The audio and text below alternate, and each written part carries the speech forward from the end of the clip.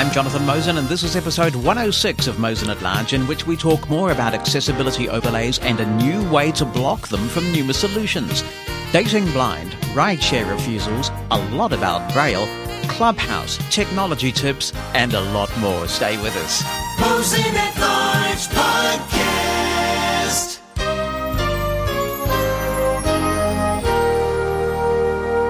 Hi Jonathan, it's Tim in het Veld. I really missed the normal Mosen at Large experience, but I think you were right in spending the full 3 hours on Accessibility because it's a really disturbing development. I was impressed by the way you interviewed Michael Hingson. You hit the nail on the head. And as an eloquent blind person, I stood on the podium more than once to demonstrate my assistive technology to a sighted audience.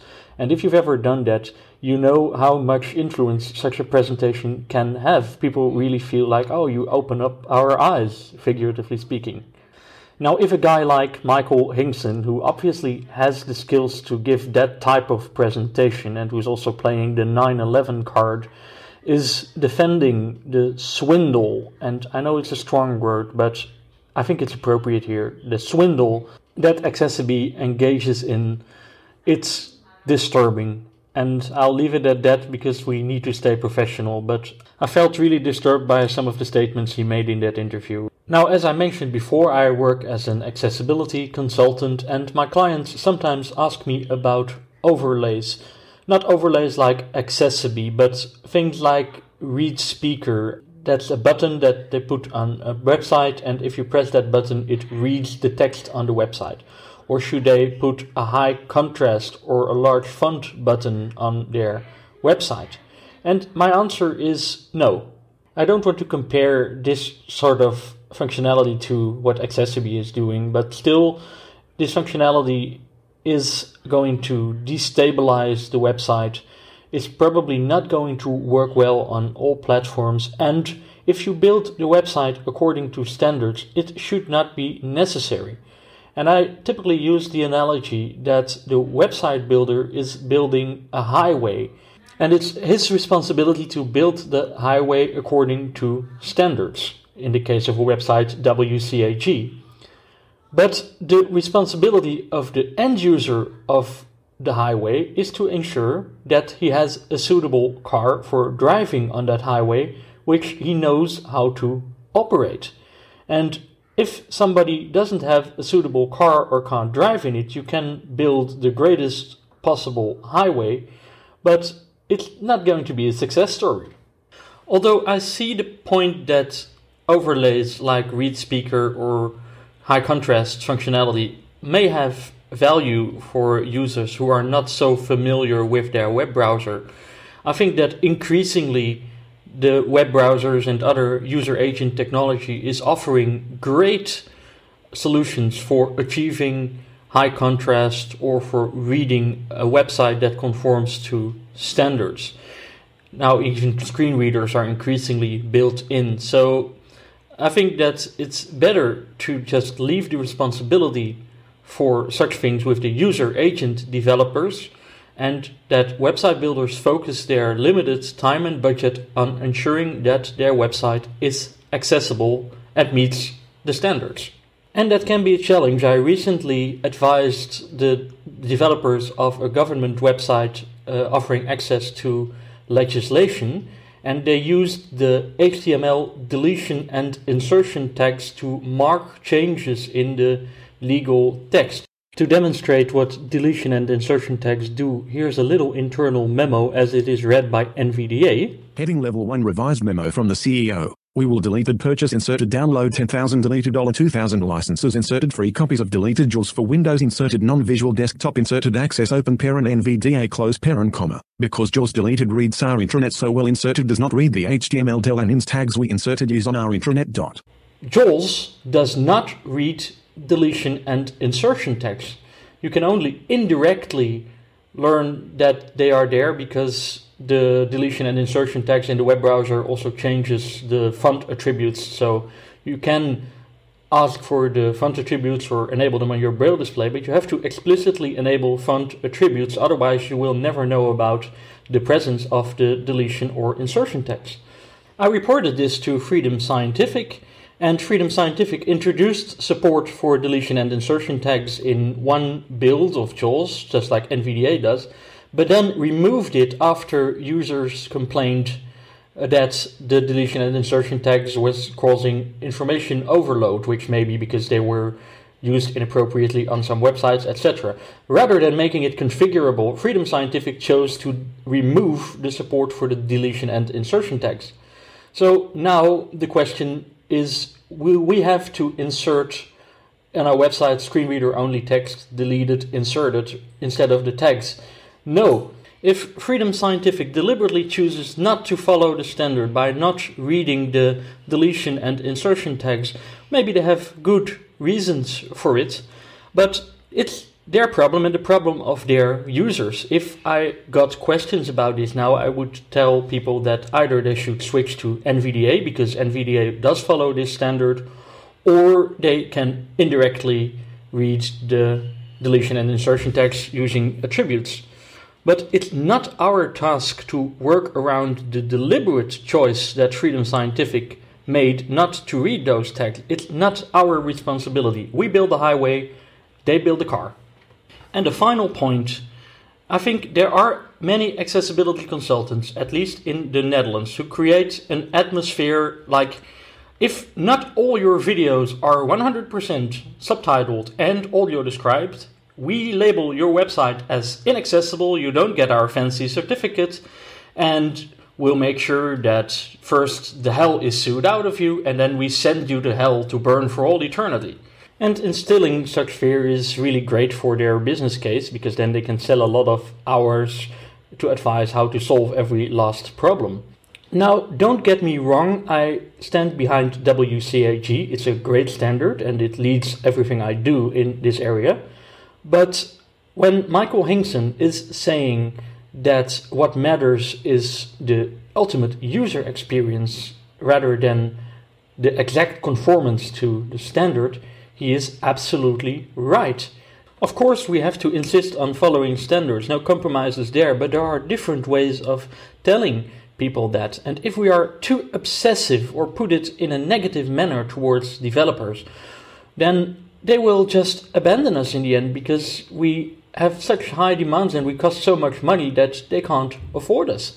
And if that happens, the stage is open for swindlers who will claim that they can solve the problem for a small fee. So I think legislation can be a good thing, but it's really important that we don't instill fear or give developers the feeling, we never achieve this because it's so difficult. In my advisory, I follow the standards, but I also understand that accessibility is a process. Developers are doing the best they can, but they're very busy people who need to take care of many things. And it's really important that in our advisory we are constructive and we focus on getting those problems solved that actually prevent people from getting the job done. I think being constructive and sometimes a bit liberal, understanding also the developer perspective, works way better and will get way more websites accessible much sooner. Julie McCullough says the farther this discussion has gone, the more serious I realise it is. Is the purpose of Accessibility to help make websites accessible to people with disabilities, or to help marketers to find a way to feel that they are complying with accessibility guidelines? They may not have contacted or wanted to hear from people with disabilities because their purpose might really be to help companies to think that they're being compliant and that they will be protected from litigation by their supposed compliance. Bless Michael Hingson. I think his heart is in the right place. I think he sincerely wants to help this company to make websites accessible to people who are blind or who have other disabilities. I hope he can, and that he doesn't get burned by finding out that this company is only interested in making money at the expense of both marketers and people with disabilities. I sincerely hope that Michael can help this company to change some of their ways, and that he won't find he's being used. Michael Bullis says a few copy and pastes from the Accessibility main page show their market share. Their market share is selling protection. Quote, Effortless, a single line of code for 24/7 automated compliance. Protect your business from lawsuits. Keep safe from lawsuits. AccessiBe is trusted to protect over 100,000 websites worldwide. How do we protect you from litigation? Unquote. The reason AccessiBe may be less than responsive is that we, blind people, aren't paying the bills. The focus is on the business, not the end user. They are promising this to the end user, the business, as a complete legal protection and accessibility solution. This quote, again from their front page, is significant. Quote, "Thanks to AI, the dream of an accessible web is finally attainable." Unquote. No, it's not.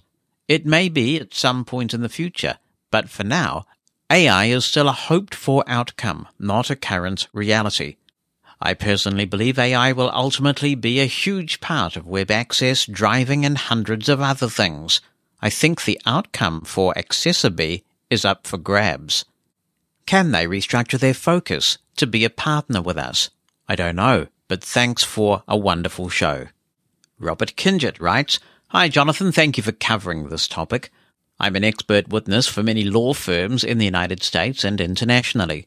My many encounters with AccessiBe have caused me to strongly dislike them and similar overlays, but not because it doesn't work, which it doesn't. Instead, I'd like to illustrate why I dislike their philosophy. To start off, I'm an anti-capitalist. Their approach to accessibility stinks heavily of consolidated accessibility. I'm against this for a number of reasons. Even though we value capitalism more than education here in America, I feel that embedding accessible design into educational courses will grow inclusive design far greater than a capitalist tech company hoping everybody will be so dependent on them that the client cannot leave because education wasn't provided. If people really want to improve accessibility, the solution needs to be baked into CMS platforms and web design tools and services. I don't think capitalism can solve the accessibility problem. Money will never make a website accessible. Community efforts may seem slower, but community strength is better than company dependence and consolidation. Hey Jonathan, it's Zach here, and I'm just sending some thoughts in on AccessiBe. I just want to quickly start out by saying that I had been sort of hearing murmurings of AccessiBe on Twitter for maybe a month or so. I can't really remember when it started, but I sort of thought at the time, this isn't really a huge deal. I'd encountered some layers like this before. I don't know if they were AccessiBe necessarily. I think one of them was AudioEyes. I think Wired may have had one at some point, or was it Gizmodo? I'm not totally sure. Either of those could be wrong, but I know on some news sites for sure I've seen this. And I kind of thought at the time, okay, this isn't like a huge issue. This is not really something that people need to get this upset about. But listening to this podcast, and I did listen to most of the live stream as well, really opened me up to the sort of the harm that this company and others like it are doing to especially the blind community. So I wanted to kind of give some thoughts. Their disregard for the experience of professionals in this field who have been doing this for a very long time really, really makes me angry. Chancey and Sam and, Adrian as well, it seems, have done a lot in this area and definitely know what they're talking about when it comes to proper formatting and, presenting tables properly and lists and all that kind of stuff that was kind of touched on in the podcast. And AccessiBe just essentially saying, well, screw you, we don't really need to listen to what you have to say because we have a solution that we know works when it clearly doesn't, is just, I don't understand how you can have this in 2021, These people, Chancey and everyone else have been in this field for a very, very long time. They have a lot of experience. Some of them use screen readers on a daily basis. They know what they want and they know how to present content properly. And I'm not saying that they speak for everyone by any means, but at least a baseline. They know how this stuff works. And I just don't understand why Accessibility thinks that it's okay to essentially step all over that and undo like years and years of progress in this space. So further to that, your interview with Hingson was very informative in terms of really kind of different sides of this spectrum. It almost reminded me of sort of Republican versus Democrat in a way. I want to kind of just touch on Michael's sort of early comments in the interview when it came to his own website. And he had to use Namecheap, and he encountered Accessibility on there and then was, upgrading his site. He mentioned that he hired a coder who was not really aware of accessibility. I don't know if he was the one who hired it. I don't know if he has a team working on this. But regardless, he should really know better, quite frankly. I'm not here to personally attack anybody or anything like that. But in this instance, he really should know better. He's been in this space for a very long time. I've spoken to him at least once.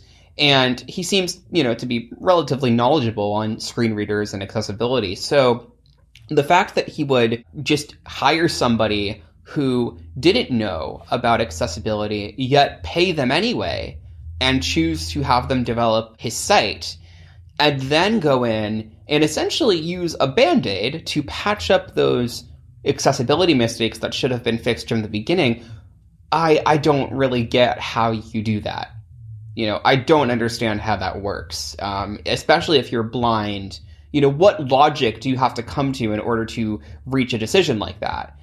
How do you justify paying money to somebody who clearly does not know about accessibility and not even training them or educating them or giving them resources and saying, hey, this is how you do it, but just letting them do the work anyway and presumably paying them money and then saying, okay, they didn't really do a good job, whatever. I'm going to blame it on them, not on myself for hiring them in the first place, and then patch up those holes with a product that really does not do a good job. Michael did also point out that Adrian had no right to speak on behalf of blind people, but I don't believe he was speaking on behalf of blind people. He was simply saying that this service is not fit for purpose, and he backed that up with a lot of technical facts, and it didn't seem like it was more an opinion piece. It seemed more like it was, here's the evidence, let me present this to you, and you decide, kind of. And he gave his opinion, but he also presented a lot of evidence and videos of him using JAWS to try and navigate the site. And, he seems to know what he's talking about in this space. So I absolutely think that he had every right to make that blog post, and I do agree with a lot of what he said. Michael mentioned testing, and that sighted people get tested in terms of features, like on Facebook and Twitter, for example. They will see new settings and features and whatnot. And blind people should have the same thing applied to them. I absolutely disagree with that, especially on this scale. If you are essentially breaking websites and calling this a quote-unquote test, I don't see how that's a good thing. You are disrupting professionals' lives. People have jobs to do. And when the technology does not work the way that it is intended to, and they did not specifically enroll in something like a beta where, they are made aware that things could break, things should not break in this capacity. Yes, everything has bugs, but these are not bugs. These are deliberate changes that were made without consulting many blind people. I don't really believe Accessibility when they say, oh, we worked with blind people, because clearly you haven't. If you've been doing this for 3 years and you are just now starting to work with a select group of people and have not even contacted blindness organizations. I mean, I'm not a huge fan of blindness organizations myself, but they seem to know what they're talking about when it comes to standards and things like that. And I believe they should be involved in something like this, as fundamental as changing the web. It doesn't make sense to me. You should not be enrolled in testing without your permission, period, for something like this. Kylie Maloney says, hi, Jonathan. Thank you for such a thorough review of the accessibility overlay from Accessibility. However, there is a larger concern, which for me has nothing to do with accessibility, as important as that is. Let's say I got together some friends with a large amount of venture capital and set out on a project which I was sure would benefit Māori, that's the indigenous people of New Zealand, by the way, without consulting any iwi, which is the Māori word for tribe, or even speaking with individuals whom I knew. Tangata whenua, that's Māori, would be justified in labelling me racist. Here is a group who claims a positive and helpful motive, but who, until recent complaints made it necessary, couldn't bring themselves to even speak with those they are claiming to help. Furthermore, when people from our community have the temerity to express any sentiment other than abject gratitude, have the gall to play the victim. In my view, this is the worst kind of patronization, meriting neither consideration nor respect. Let's be straight, this is, and always has been, purely a money-making venture at disabled people's expense. For all things Mosen at Large, check out the website, where you can listen to episodes online, subscribe using your favourite podcast app, and contact the show. Just point your browser to podcast.mosen.org. That's podcast.mosen.org. Mosen at Large Podcast. We talked last week on the show about the ability to block these accessibility overlays if you choose to do that via an ad blocker software package or perhaps even at your router level. But Numa Solutions is coming up with an idea to make it even simpler. This is the artist formerly known as Ceratec. And we've got the two key people from there, Mike Calvo and Matt Campbell. Welcome, guys. Hi, stop. You're terrible. What happened to Ceratec? I mean, that's a brand, you know. It's been around a long time. Why'd you change the name like that, Mike? Kind of new vibe, new group of people. Matt is a co-owner now, and we just felt that Numa was a little bit more aligned with where we were going. And basically, the investment folks and I just kind of said, you know, we're done with this. And we packed it away, and everybody went home except for Matt and me. And we stayed on the ship, and we are rebuilding it. I do wonder, when you look at your soup drinker device or your Google Home or whatever, do you think, man, I was ahead of the curve. I was thinking about this stuff in 2000. Well, it is scary to me to hear how similar the soup drinker and our previous Freedom Box, how interestingly similar the voices are, although the soup drinker does it much more eloquently than we used to. But yeah, I mean, I'm glad somebody did it. She doesn't say, okay, Jonathan, what would you like to do now, in quite the same way as you had. No, she didn't. Yeah. All right. So let's talk about, and welcome, Matt. Matt, of course, is no stranger to us at Mushroom FM and has helped us out over the years. Let's talk about this solution that you guys have come up with. And I'll let you guys choose which one of you starts us off on this. But why did you decide to dabble in this controversial issue of blocking accessibility overlays? We agree with the predominant opinion that was expressed on your podcast last week, that accessibility overlays are doing much more harm than good. They're not actually solving the problem, and they're not actually solving the problem of web accessibility. And in telling businesses that they are solving the problem while making it worse, they're hindering actual improvements to the accessibility of websites, because businesses think that they can just drop in a line of code and they're done, when in fact that's not the case. And so when I was listening to the podcast last week, I heard the email from Stephen Clower and I heard about Accessibe and I thought, well, that's nice, but it requires the user to be fairly tech savvy in order to do it. And so why don't we develop a little browser extension that can just do it for the user?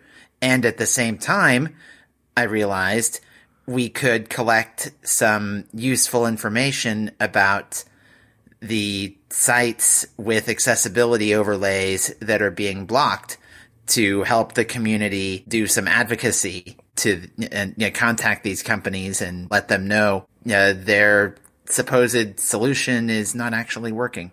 You're calling this Accessibe. How do you get it? Can you get it yet? And then we'll talk a bit about the data collection that you're doing and the privacy safeguards around that. You can visit us at accessibye.com. .org. And the only reason we put a .org behind it is because this is not a long-term project. At least we hope. We hope to send a loud and clear message that we are not pleased as a community. Matt is, in his usual very customary diplomatic way, being very nice. I'm not such a nice guy. I'm really pissed at these companies. The way that they, can I say that here? You just did. Right.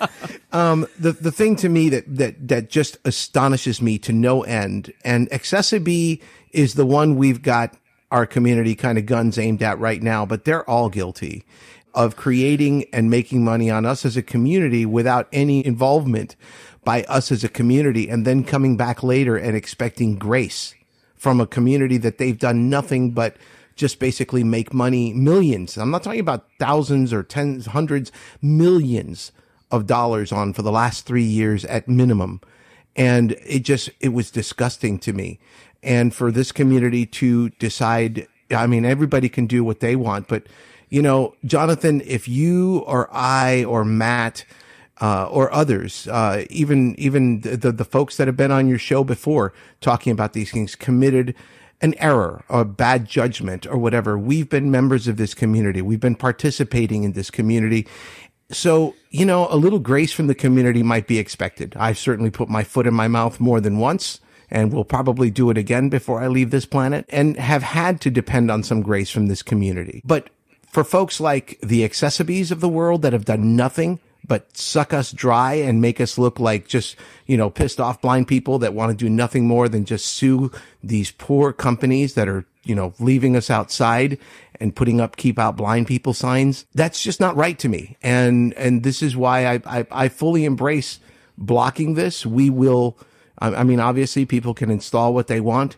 We will, as these companies start to align themselves with the needs of our community and their customers and making sure that they align, we will start removing them from this block. But we're pretty adamant about this. And I thank you again for a very balanced, show last week. One of the most, balanced shows I've heard you do in the 20 years I've been listening to you.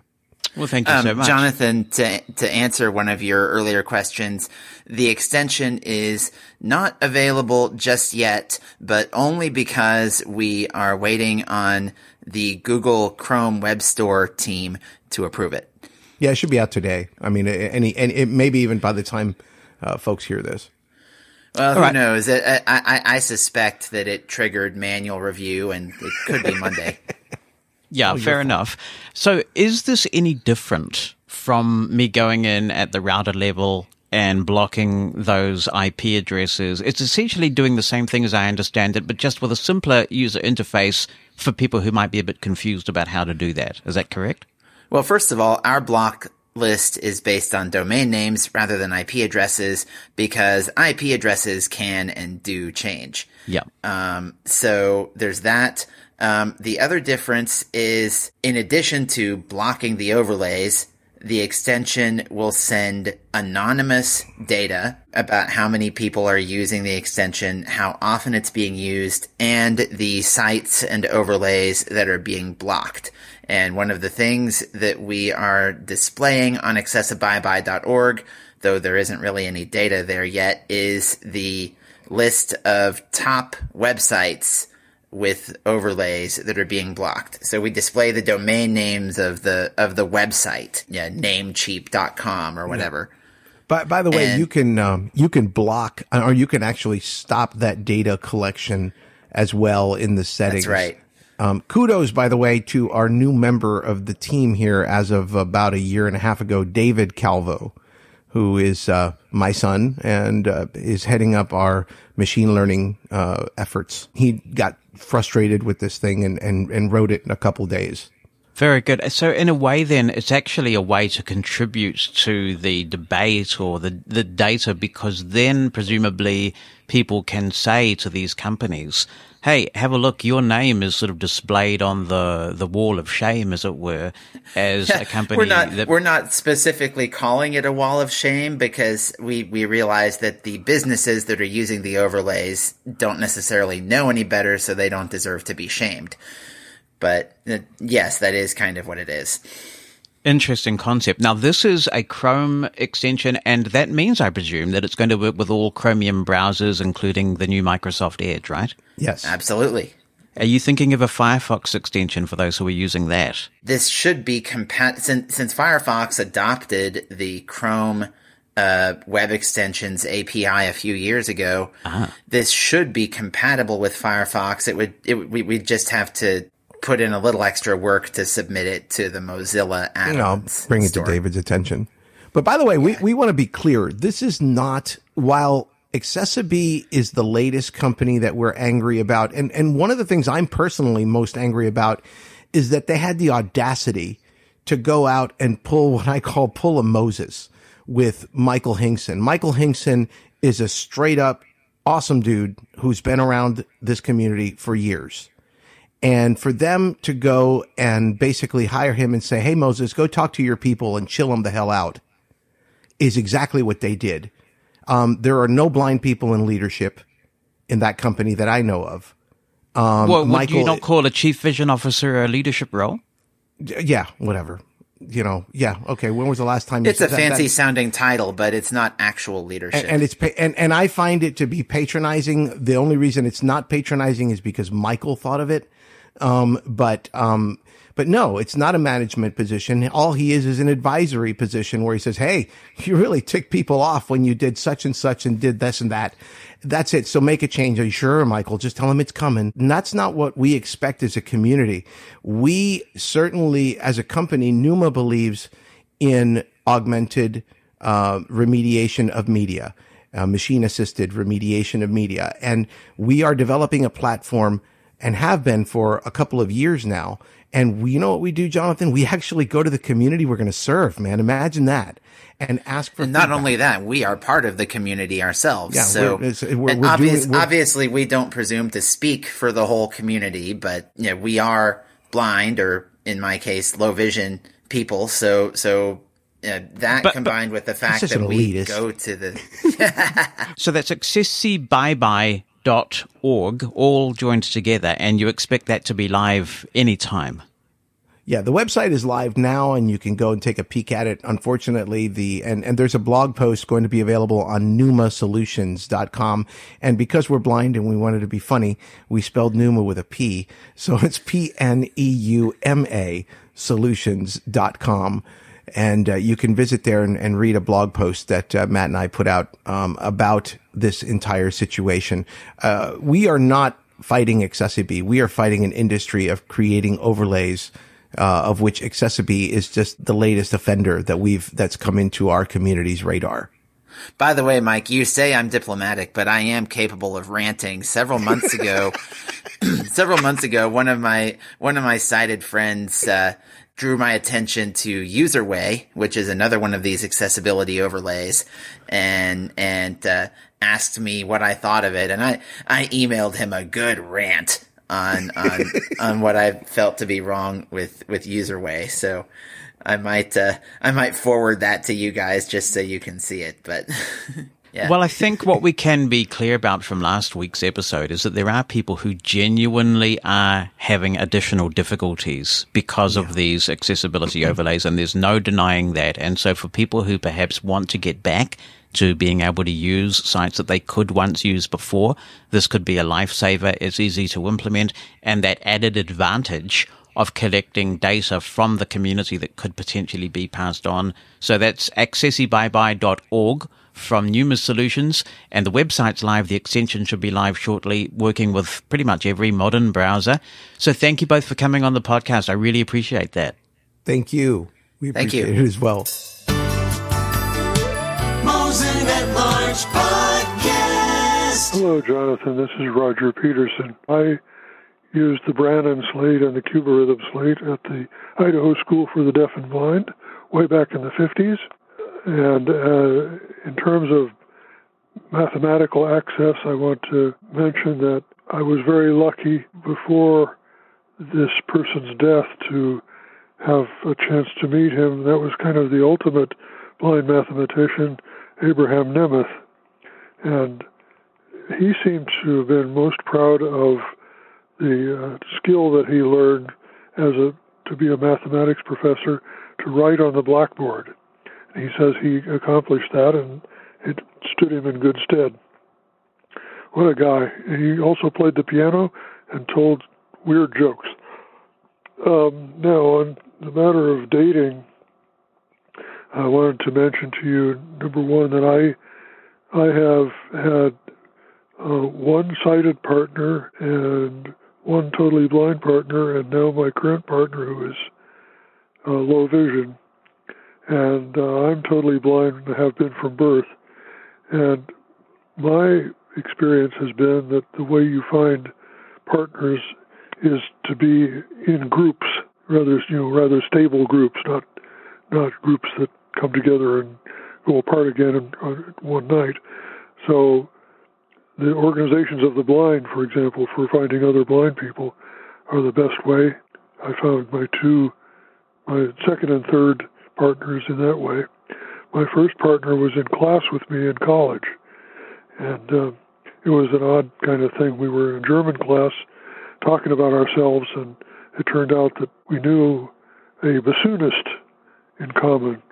I knew her as a club owner, and my prospective spouse knew her as her bassoon teacher. Also, in terms of dating, I want to mention that there is the possibility that the sighted person can be a person who has a need to be a caregiver or whatever. And I remember a bunch of us who were blind men with sighted wives were talking, and we found out that all of our wives were either social workers or nurses, or I think librarians was another one that some of them were.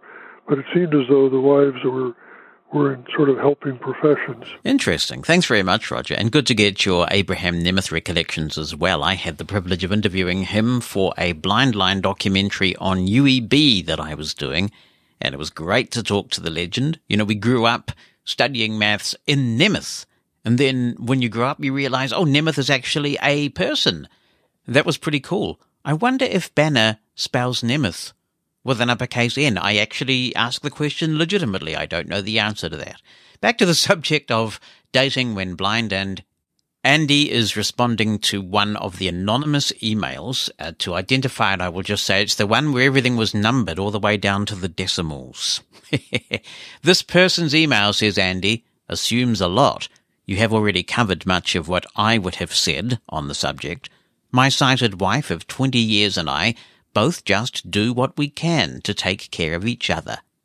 Incidentally, as I listen to this, I am dusting, and she is listening to an audiobook on my Victor Reader. Hello, Jonathan. It's Gary. Just on the subject of dating, I have only ever dated one blind lady in my life before, and it did have its advantages, but it was also challenging to a certain extent. Advantages being there's a certain understanding with a lot of blind techie stuff and little things like listening to narrated movies. All the sighted girlfriends and my wife, who is sighted, you introduce them to narrated movies, for example, or even audiobooks, and they're fascinated with it. They're really fascinated, but they battle to follow it, and they seem to lose concentration in a short amount of time because they're so used to reading or watching. That is where someone who's blind, you can fill each other with that. And but there are also disadvantages. Transport was quite an issue with the work that I do, being an entertainer. You've got a lot of musical equipment and things to move around. You can't just take your dog's harness or your cane and say, right, I'm going to go off to work on my own. I will see you later. You need someone to drive you around for things like that. I mean, going to the shop is no problem. You just go, want to buy a loaf of bread, you catch your Uber, you take your dog, that's no problem. I think also there's a lot to be said with how you handle yourself when trying to date someone that's sighted who's never encountered someone who's blind before. I'm very lucky in the sense that I was brought up in a sighted world, so I was brought up as near to a sighted person as possible, where my parents would let me do things such as ride a bicycle, swim, climb trees, do whatever I needed to do. Get hurt sometimes, yes, but they let me be a normal in brackets or a regular person as possible. Whereas I've seen other blind people, the social skills is not good, and they move around in their own flat or their own apartment using their legs to follow the couch and moving sideways. Social skills are not good. And most sighted people tend to avoid that person because it looks totally strange in a sighted world, and it's actually very, very sad. So my wife and myself get on very well. There was one or two little things that we're trying to put on the cover of the pool, for example, and she would say, tilt it that way. And I tilt it the wrong way. And then there's a little bit of frustration and a little bit of communication problems and that. But generally there's no problems. And she did say to me one day, and I was quite shocked by this, but she did say to me, if I was less independent or less adequate to do things, she might not have gone for me, which kind of surprised me because it just sounded strange. She knows that I can't see, and I didn't think there would be any sort of issue whatsoever. So there is something to be said for independence and managing to do things such as cooking or doing the washing and, even just trying to fix something around the house. I'm fortunate enough to be able to do a lot of those things to a certain point. And yes, if I do need help, I can say, lend me your eyes and off we go. There's no issue. Then there's things that she needs a hand with and she asks me for help and I do it. So I think there's a very big case of 50-50 and give and take. As far as online dating, I've never dated online. Everybody that I've dated, I have met face to face and it's taken from there and you have a good conversation. And I find humor is a very, very good attraction, if I can put it like that, because I will say silly things like, can I take you on a blind date? I mean, that's how I won my wife over in the first conversation.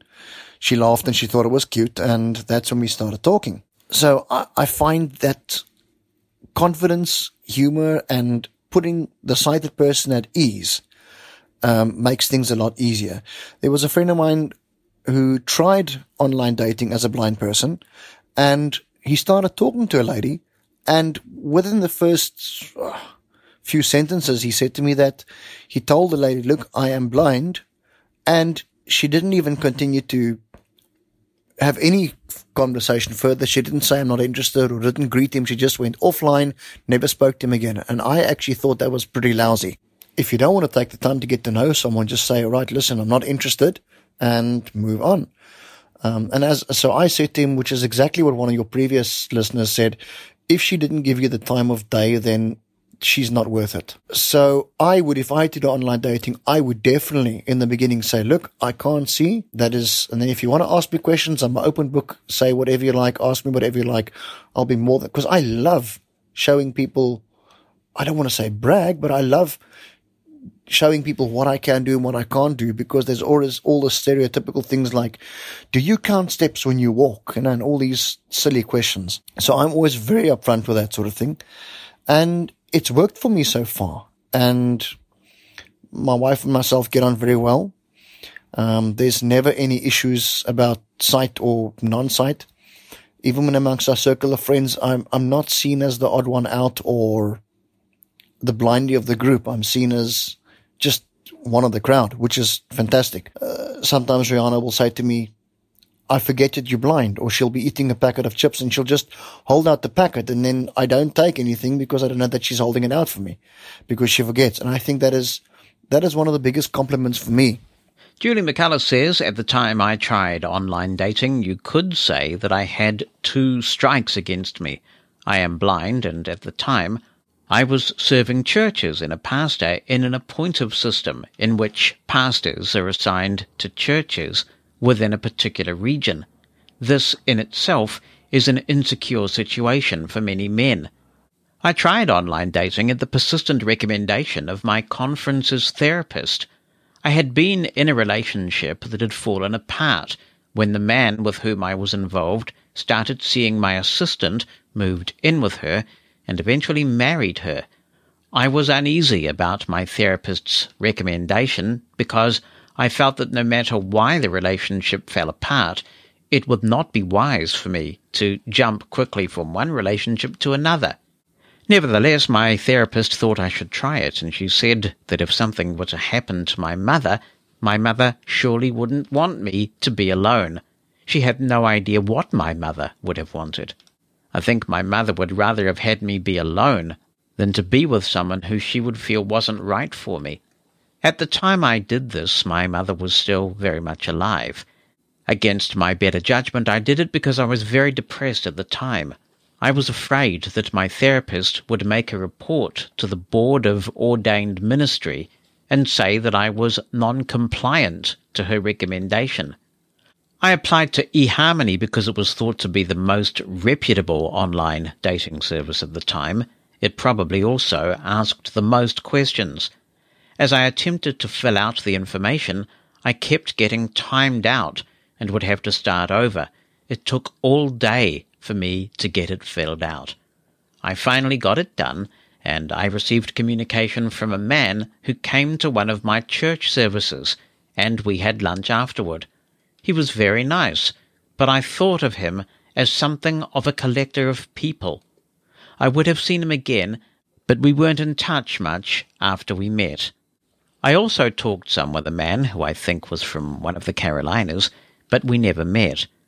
From other more personal experiences, some of the cited men who seemed to be the most outgoing towards me seemed to have an odd combination of curiosity and feeling that they could have power over me. In other words, they seemed to have a screw loose somewhere.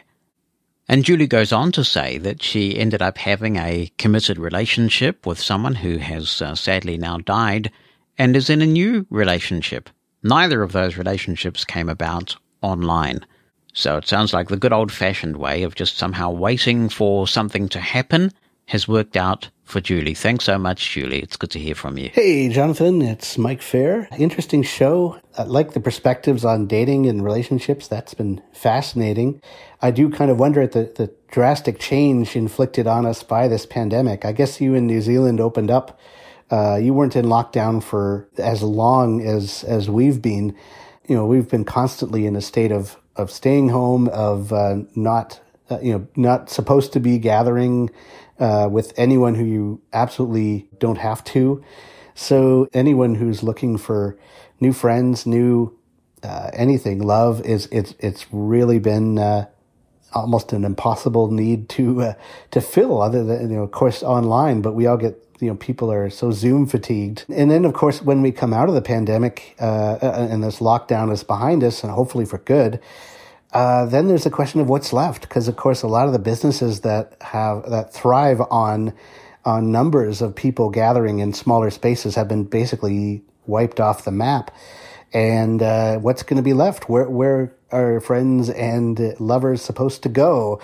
At least for the first while. I've gotten a book, Friends, Understanding the Power of Our Most Important Relationships by Robin Dunbar. He was the guy who figured out that we were evolutionarily programmed to basically relate to and keep track of something like 150 people at a time in terms of real solid relationships. And that's kind of not exactly a hard limit, but something close to it.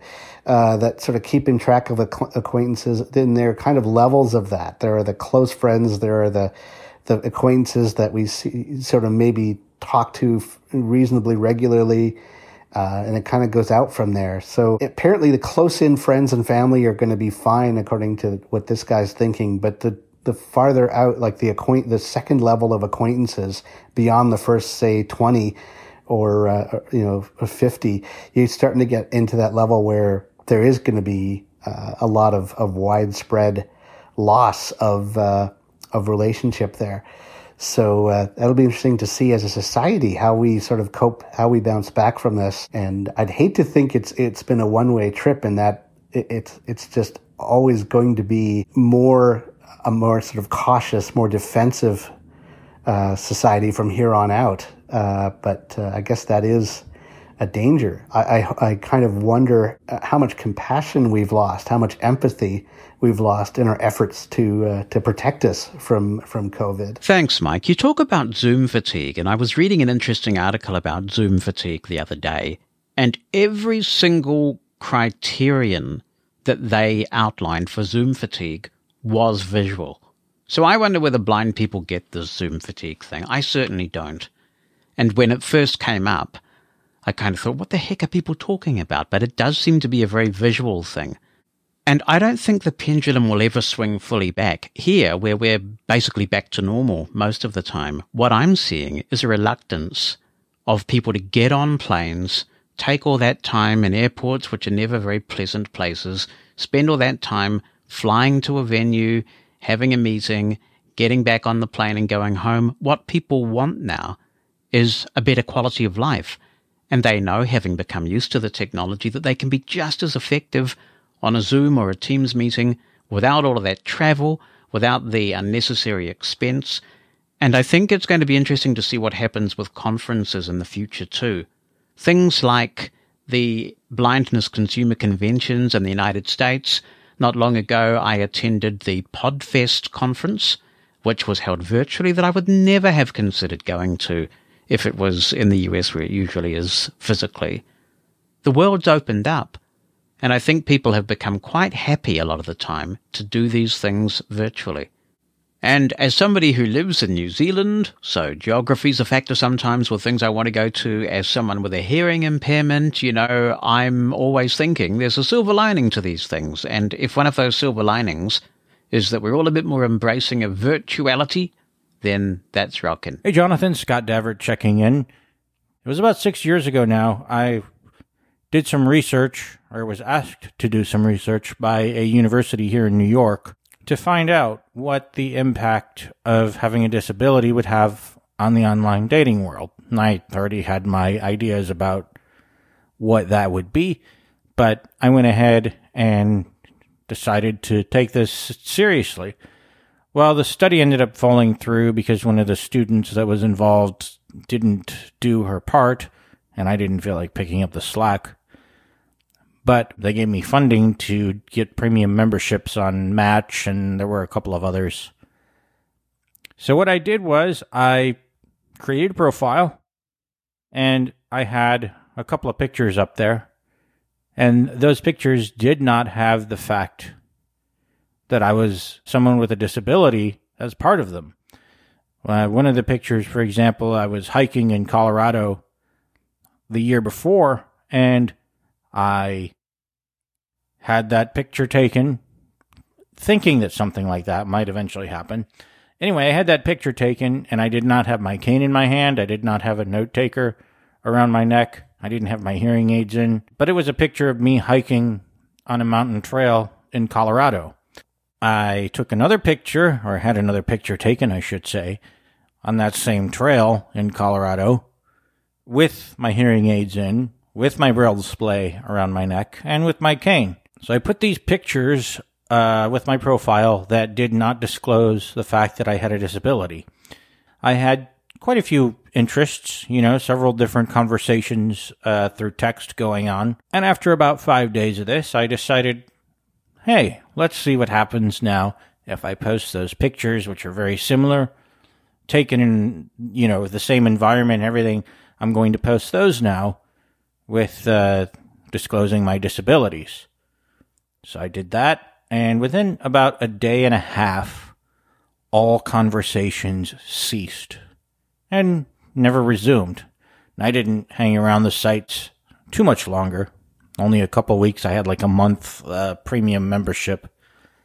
But once the disabilities were disclosed, there was no real response. So either you could conclude that my hearing aids and my cane and my braille display look extremely unattractive, or you could conclude, rightfully I think, that the fact that I had a disability visible in my profile contributed to me not getting very much activity on the sites. And at the time I was fairly bitter about it, really, and kind of gave up on the whole online dating thing and all that. But I've never been one to only date blind women or only sighted women, because I think there's a lot more there than just the disability, even in terms of interests and my interests.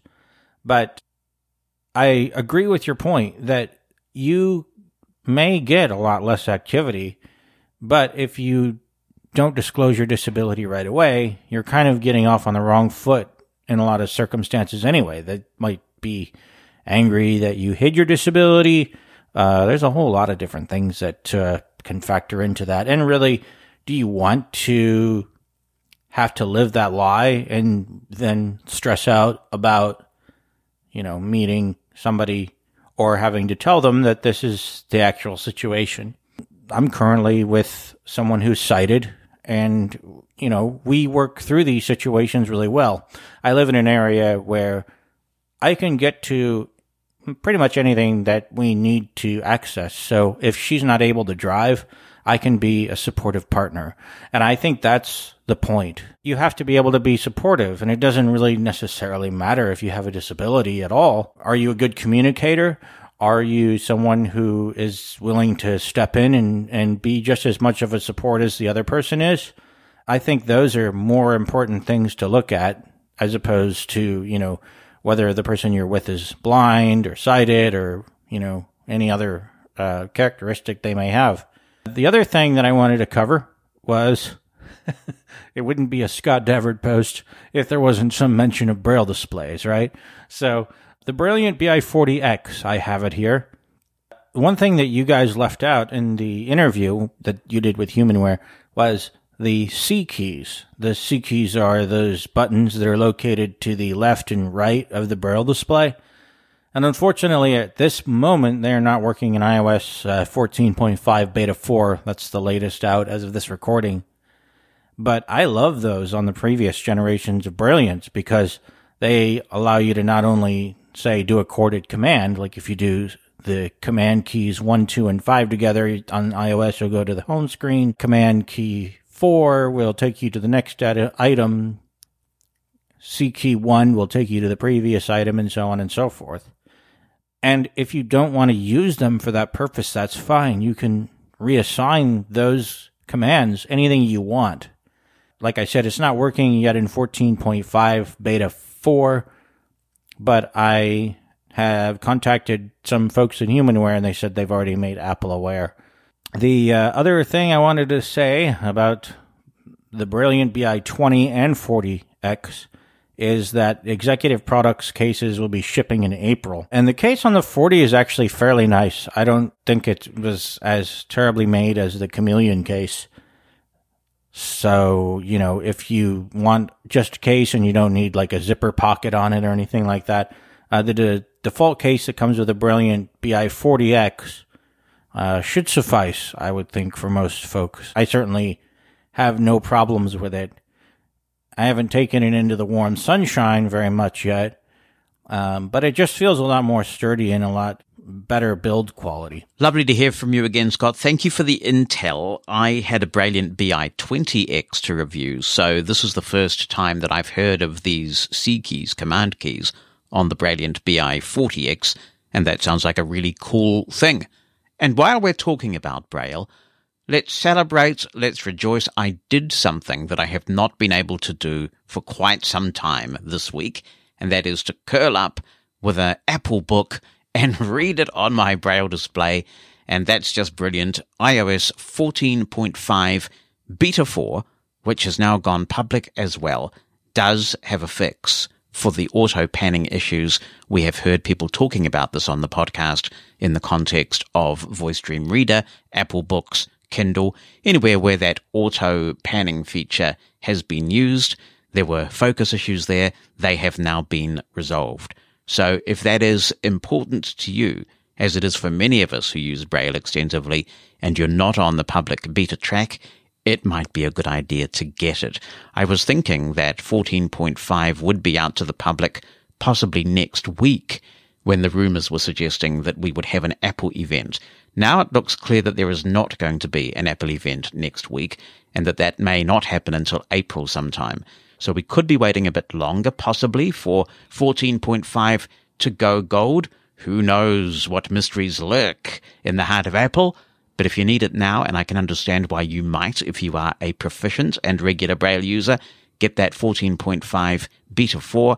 It is actually in pretty good shape. On Twitter, follow Mosen at Large for information about the podcast, the latest tech news, and links to things we talk about on the podcast. That's Mosen at Large, all one word, on Twitter. Mosen at Large Podcast. Podcast. Back on the subject of maths gear, and Clinton says, "Hi there, Jonathan. Just wanted to let you know that my Cranmer modified abacus is still in use today. I recently started using it to keep track of the phone calls I answer at work, as my employer is currently requiring a daily total of all the various topics and questions that come up in those phone calls, as well as the total number of calls. I keep the running totals on the abacus, so I don't have to have yet another window open on the computer, since there are usually 10 to 15 windows open already during the workday. With the abacus, I can keep those running totals on the abacus during the day and input the final totals on the spreadsheet at the end of the day. This means I'm not using a bunch of scratch paper or using some other phone app or computer program to keep those numbers up to date. I also don't have to worry about losing those numbers. Yeah, Clinton, don't lose that number. If the power goes off or some other technology malfunction takes place. Therefore, as you can see, sometimes old low-tech can still be useful in our high-tech world. Thanks for all your work on this podcast. Thanks, Clinton. Reminds me of that old thing by Wink Martindale. The Deck of Cards. If you've not heard this, you should check it out on your streaming music service of choice. It's about this guy who goes in to church and he gets pinged for playing cards in church. And boy, does he have some spin when he gets tried for because he's a soldier, for playing cards in church. So, you know, you could have a similar thing for playing with your abacus in church or something, or playing with your abacus at work. There you go. There's a parody opportunity for someone. Now, Kelly Supergia says, "Hi, Jonathan. I've been following the discussion about tools people used when learning math at school with great interest. I never was a big fan of math class while growing up for various reasons. Primarily, I think, because I wasn't taught certain concepts very well. I could do addition, subtraction, etc. just fine, and basic algebra was okay, as I recall, but there were other things that I personally found pointless, such as long division. I was glad I had lots of Braille with an uppercase B paper available, as the problems I had to solve sometimes took a few pages to complete. Geometry and trigonometry, which I struggled to learn during high school, were especially complicated for me. Trigonometry was the worst. No matter how much I tried, I just couldn't get it.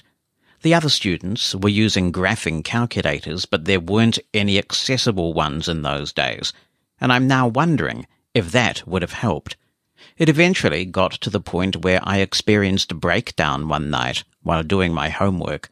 Thankfully, the teacher allowed me to skip trigonometry at my parents' request. I can't exactly remember how well my Braille textbooks were for my various math classes over the years, but do remember having to use a cassette version of a textbook one year while waiting for the Braille copy to be completed. Give me Braille any day. As for equipment, I used, and still have, the Cranmer modified abacus, which I now use mostly for doing my amateur radio check-ins by pushing a bead up for each person that calls in. When I get to 52, the total number of 4 beads, I just clear the abacus and continue from 53 onwards. I also was able to take my Sharp EL640 talking clock/calculator to school with me, and it's still working after all these years. It's a shame it's not a scientific calculator, as the one I eventually got in the mid to late 90s was, in my opinion anyway, a complete joke. The school did order one. Shortly after I began high school, I forget the model number, but quickly dismissed it as not having certain features. They were also rather hesitant to let me try it, but I eventually was able to hear what it sounded like. The voice was recorded, not synthesized, and the guy that did it didn't sound too happy from what I remember. The one I got afterwards was a Texas Instruments TI-66 scientific calculator that had been modified by a company called Captech. The actual calculator was mounted on a large-ish device that contained the speech chip, volume control, speaker, and jacks for headphones and the AC adapter. Now for why I think it was a joke. Unlike the one the school ended up returning, none of the keys on the TI-66 spoke when pressed. You practically had to have the cassette manual, more of a tutorial really, at hand to know what button did what. When you did a calculation, you then had to press one of the buttons that had been programmed to make the synthesized voice read the answer on the screen. However, this button's program could be erased, as I found out soon after. Captech did tell me how to reprogram the button, but I decided not to once I found out what the actual command was. You just had to press one of the function buttons, followed by the decimal point. I wasn't the least bit sorry to get rid of that calculator years later. It's a shame the iPhone wasn't around when I was in school, as, these days, there are lots of calculator apps to choose from. In addition to the iPhone's built-in calculator, I also recommend the Talking Scientific and Statistical Calculators by Adam Croser, which can use either VoiceOver or your own recorded voice for the output, and PC Calc, which is also available as a free version that can be added onto via in-app purchases, depending on your needs. As for Windows 10, I've been having fun using its calculator, which I hadn't explored much before the pandemic. It was late last year when I discovered, to my delight, that it also includes a variety of converters for things like time, temperature, and length. There's even a currency converter, which I regularly use when ordering things. I'm now wondering if there are any free, preferably, and accessible online courses for brushing up on math skills. Mosen at Large Podcast. Hello, Victor. Victor says, I can't seem to find the answer to this question anywhere and wonder if you have come across a solution. When using the Mantis Q40 in terminal mode, I cannot seem to invoke the insert key with JAWS. Insert should be function plus F9, but that does not work. I should also mention that this would be an extremely awkward key combination to execute with a third key to perform a JAWS command. I know that I can choose laptop layout to use the caps lock as my JAWS key, but is there another way to assign insert to another key on the Mantis?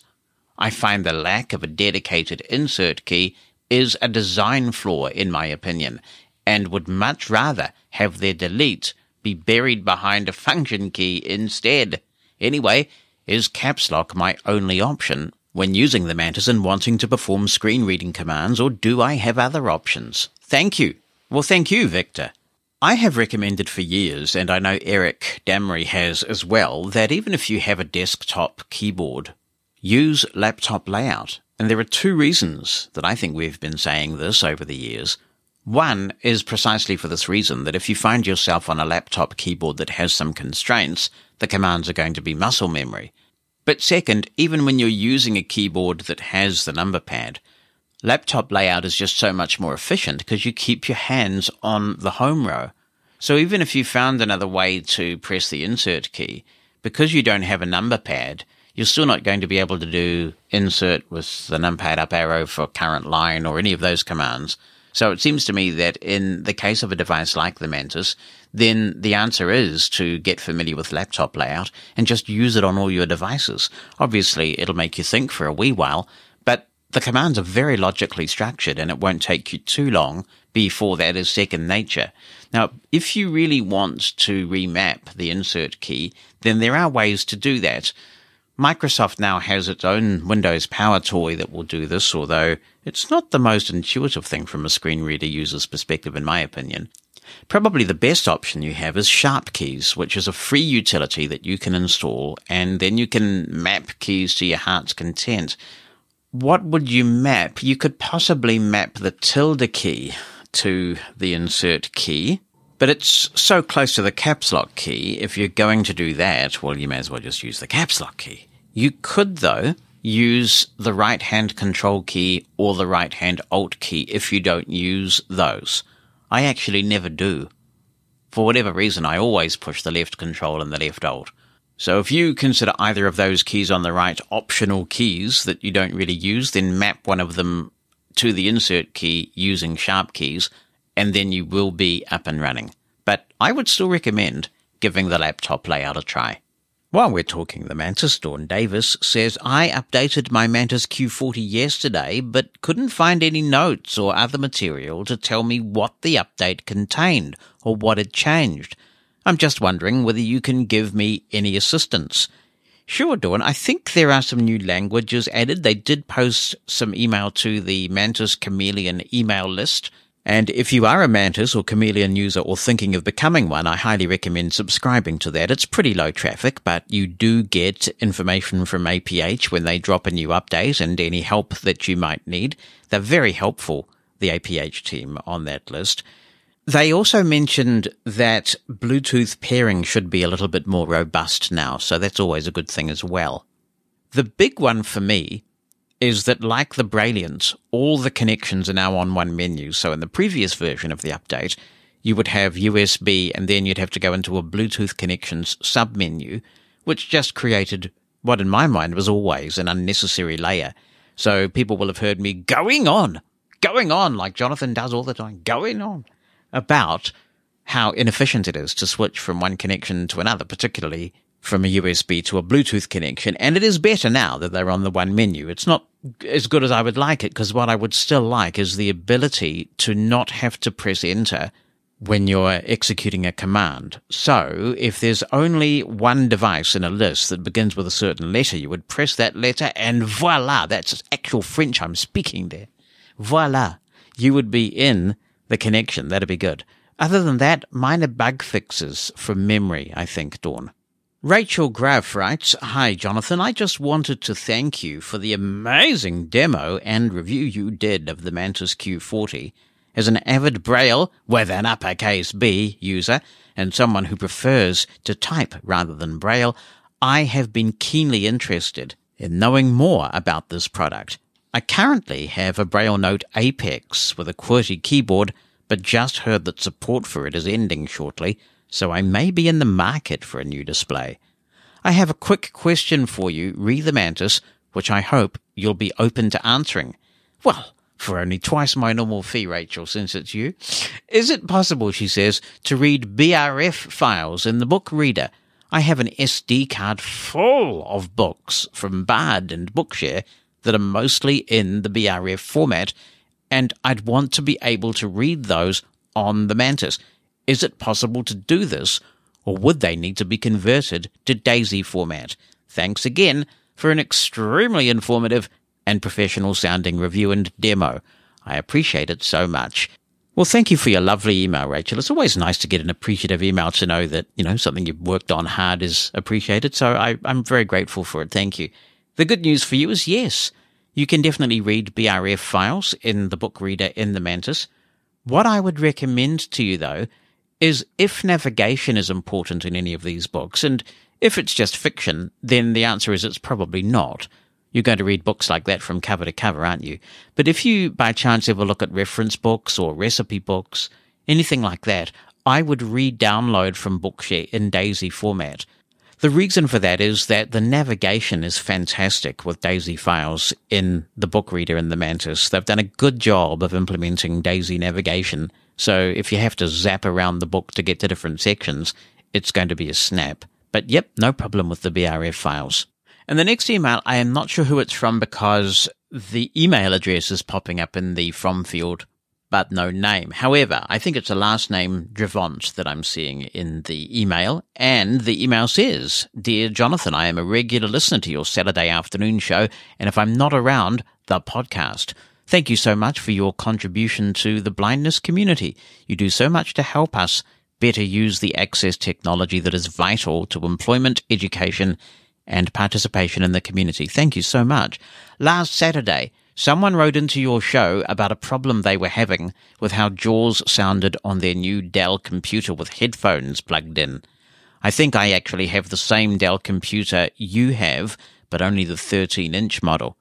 Anyway, I had the same problem as the other listener. JAWS sounded strange whenever I plugged in earphones through the earphone jack. It drove me crazy. Like him, I looked around in the various settings trying to see what to change. No luck. The very morning of your show, I had posted to one of the blindness listservs to see if someone else had the problem. Well, that very afternoon, you addressed the issue.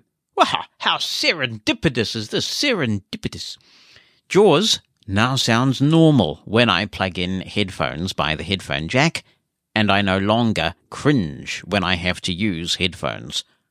I am primarily a speech user, but don't know what I do without Braille, with an uppercase B. I know there has been considerable discussion on using a Braille note taker versus a standalone Braille display with a computer or iPhone. Last month, I finally got a Mantis Q40 and love it. I prefer typing on a QWERTY keyboard over a Braille keyboard. I can simply drop my hands down to the Braille display to check what I typed and quickly return to typing. I don't have to worry about using the layered keystrokes for use of the function keys either. Back in the 90s, I owned an Alva 340, which allowed the user to sit the keyboard on top of the display just behind the cursor routing keys. This meant that you could just type and drop your fingers down to the Braille when you needed to look at the keyboard. Using the Mantis gives you a similar ability. The only file type I think the Mantis is missing is the accessible PDF files. HIMS seems to be the only note taker on the market that can handle this file type. I don't think I'll ever buy another traditional note taker. I can check email and go on the internet using my laptop or iPhone using speech. Given Apple's inconsistence in the Braille area, I don't want to rely solely on just a Braille display connected to my iPhone or iPad. There are many users whose only option is Braille. I wish Apple would open up a bit and work with and listen to various organizations to make sure that Braille is a priority when it comes to blind users. I need a way to read most books, even when Apple breaks something in VoiceOver. Also, when you connect a Braille display to read books or take notes, it seems that you are burning 2 batteries. Keep up the great work. Thank you so much. I must say, I've changed my mind a bit on this issue. You will recall that on this podcast, you're right, we have talked about Braille displays and using them with an iPhone, but I've come to the same conclusion you have. The fact is that Apple's stuff is just too unreliable to depend on, particularly in the Braille area. Things keep being broken. And if you rely on Braille to get your job done, to perhaps perform in a meeting situation where you might need to unlock your iPhone and have it work instantly, the 14.4 issue is a really serious issue, and that is the current released build. So people whose Braille devices are affected by this, and who haven't got on the beta track, for good reason, are still suffering with this bug. And people who aren't affected by it either because their device is still working fine or they don't rely on Braille in the way that some of us do, can show a discompassionate approach and be smug about the fact that Apple will fix it one day. That's not good enough when you are reliant on this stuff to get your job done. So maybe the note taker hasn't had its day until Apple get its soup together regarding Braille, or you might need to use a laptop with your Braille display more often than your phone if you're really reliant on this stuff. This is again where I agree with you. The Mantis has just been a wonderful innovation in my life. The fact that I can connect it to my laptop or my phone and actually connect it to both of those things and switch between them seamlessly and be able to just type without complex commands to remember, it really is a game changer. Fully agree with you regarding PDF files as well. I would add one more file type to that list that I think is essential for a device like this, and that's EPUB files. If we could have those, I'd be really happy, because a lot of book repositories, particularly those that pride themselves on offering unencrypted content, do use EPUB, and there's a lot of navigation information that's stored in those files. So it's really easy to zap around to a chapter or a particular page or whatever your requirement is. Thank you for your views and for your very kind comments. While we're talking about things Braille, here's Will Lomas, who says, "Hello, I am writing to give my thoughts on the new Brailliant X series. I took delivery of my unit today and noted that the 19th cell of the 20-cell unit is not showing all the cells properly, so an L looks like a K. Has anyone else notice this?" No, Will, I didn't notice that when I had one, but I can tell you that sounds like a defect and I would definitely call Humanware support about this. The first thing to do, remember that there are lots of moving parts in Braille displays, and gunge can get in them, although you would hope that you would get a Braille display that was gunge-free when it arrived out of the box, but you should follow Humanware's procedures that I'm sure are in the manual or on their website or that support can talk you through for cleaning the Braille display, and just make sure that there's not some little speck of dust or something like that that's preventing that dot 2 from coming up. It doesn't take much to abstract it, so hopefully they might be able to talk you through getting that fixed. Also, says Will, when I press a routing key to unlock my iPhone 11, I hear the time, but no speech prompt to enter my passcode. What am I doing wrong? I think you have to swipe up from the bottom to get to the password screen. Well, I think that's the trick there, but good luck with your hardware issue. I hope that can be easily resolved. And Liel from Israel has been in touch, and he says that when he uses JAWS sometimes with his computer connected to USB, sometimes his Braille display just stops responding. It locks up, and the only thing he can do is unplug it from the USB and plug it back in again. Now, I don't know, you didn't say, Liel, what Braille display you have, but I have definitely seen this with a Focus 40 Blue. In the days when I would go into our national office and I'd have this docking station thing and my laptop and the whole shebang, I would sometimes connect the Focus and be working away, and it would just stop responding, like you say. And I thought initially that it might be to do with a firmware upgrade that I did to the Focus, so I downgraded again. I got the old firmware file and I downgraded, and it didn't help. It seems to be related to certain USB ports in my experience. So, Liel, if you can get back to me and let me know what Braille display you have, that would be interesting, because if it's a Focus, it would suggest there may be something going on there with that particular display. If it's not a Focus, then it could be a JAWS driver issue. Be the first to know what's coming in the next episode of Mosen at Large. Opt into the Mosen media list and receive a brief email on what's coming, so you can get your contribution in ahead of the show. You can stop receiving emails anytime. To join, send a blank email to media-subscribe@mosen.org. That's media-subscribe@mosen.org. Stay in the know with Mosen at Large. Hey, Jonathan, it's Debbie Armstrong, and I have a gripe about Clubhouse. I am not interested in growing my business. I have a perfectly good full-time job. I don't want to start a business. I don't want to build my brand. I don't care about marketing secrets. And I'm not interested in becoming an influencer or creating a podcast. But I do follow influencers, podcasters, people who want to build their brand. And I think that's fine. I may want to consume a product your business sells. I may want to become a client of a service you provide. I am certainly an audience for your podcast and many other podcasters as well. So just because I'm not a leader doesn't mean I'm not important. If, for example, everyone who listened to your podcast wanted to become an entrepreneur, they'd be too busy entrepreneuring and not listening to you. So every influencer needs an audience. Every business needs consumers. Every service provider needs clients. Why is my hallway filled with all of these crazy sessions that I'm not interested in simply because I follow people who are interested in them? I need to see rooms that are related to what I want to be, a consumer, a client, and an audience. It's a very good point you make, Debbie. Good to hear from you again, by the way. And I think there are several things going on concurrently, simultaneously, and at the same time. There's a culture about Clubhouse that has emerged since it began a year ago, where a lot of people from Silicon Valley, influencers, were given invitations first. So what you're seeing is quite an established culture of the sort of, build your brand, influence, get rich quick, Bitcoin's on there. I think that culture will probably change as the platform goes more mainstream. Eventually they'll move away from invitation only. Eventually they will get an Android app. And so you will see that culture change. So it does come down to who you follow. But I do agree with you. That's why we have set up a Mushroom FM club on Clubhouse.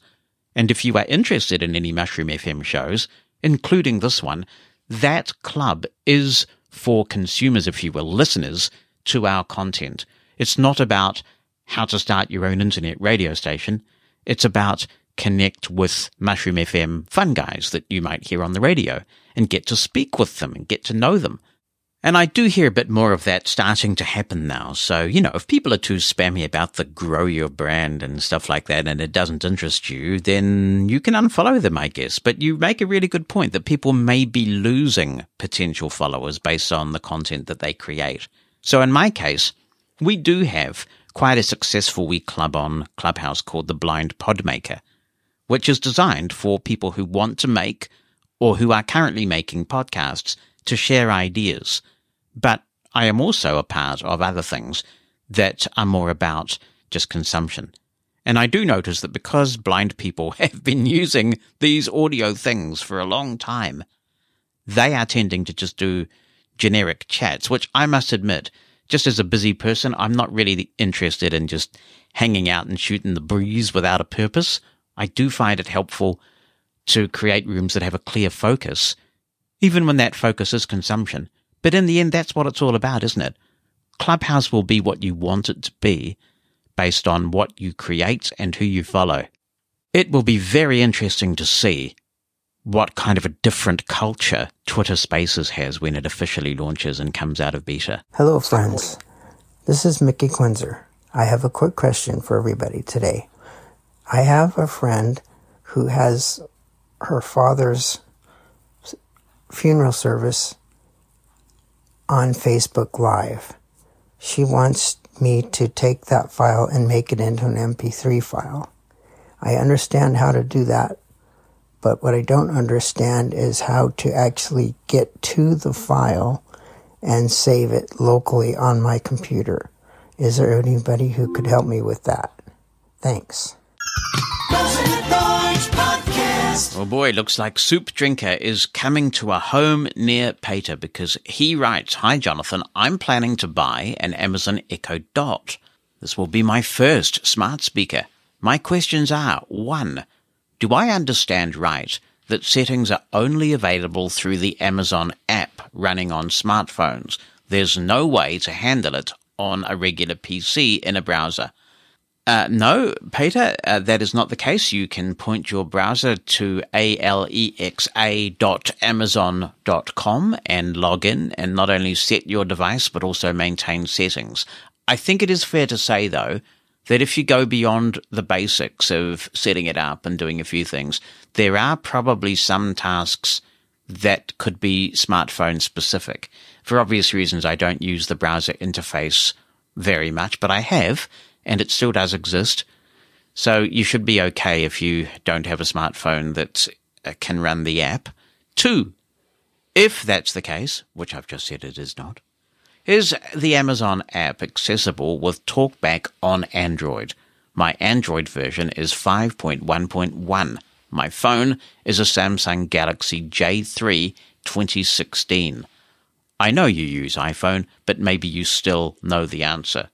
Well, I don't know the answer definitively, and that is quite an old phone, Peter, but what I can say is I haven't seen anyone on the social media chastising and castigating Amazon for not making their Android app accessible, so I'm assuming that it is. But if there are Android users who would care to comment on the accessibility of the Amazon app, that would be a great service to us all. And 3, when unpackaging and setting up my Amazon Echo Dot, will I need some sighted help? I am completely blind. It is unlikely that you will need sighted help, Peter, if you're comfortable with setting up new gadgets. The process is accessible, so if you do need additional help, it's unlikely to be because you've hit an accessibility brick wall. It could just be because you're doing something new and unfamiliar, and that's perfectly fine. But the process is accessible, and I have actually set up an Amazon Echo some time ago now, to be fair. It might be 2 or 3 years ago, so I can't comment on the 2021 experience with any authority. But when I did this, I was able to set up an Amazon Echo in someone's house with nothing but a web browser. So it's going to ask you to connect to a Wi-Fi network that the Amazon Echo will create to complete the setup and then help you to join your regular Wi-Fi network. And you can do all of that in Windows, and the process did seem to be okay. But my experience is a little old now, but I've not heard that it has changed. Best of luck, and when you get it up and running, let us know how you get on. Hi, Jonathan. It's Brian here.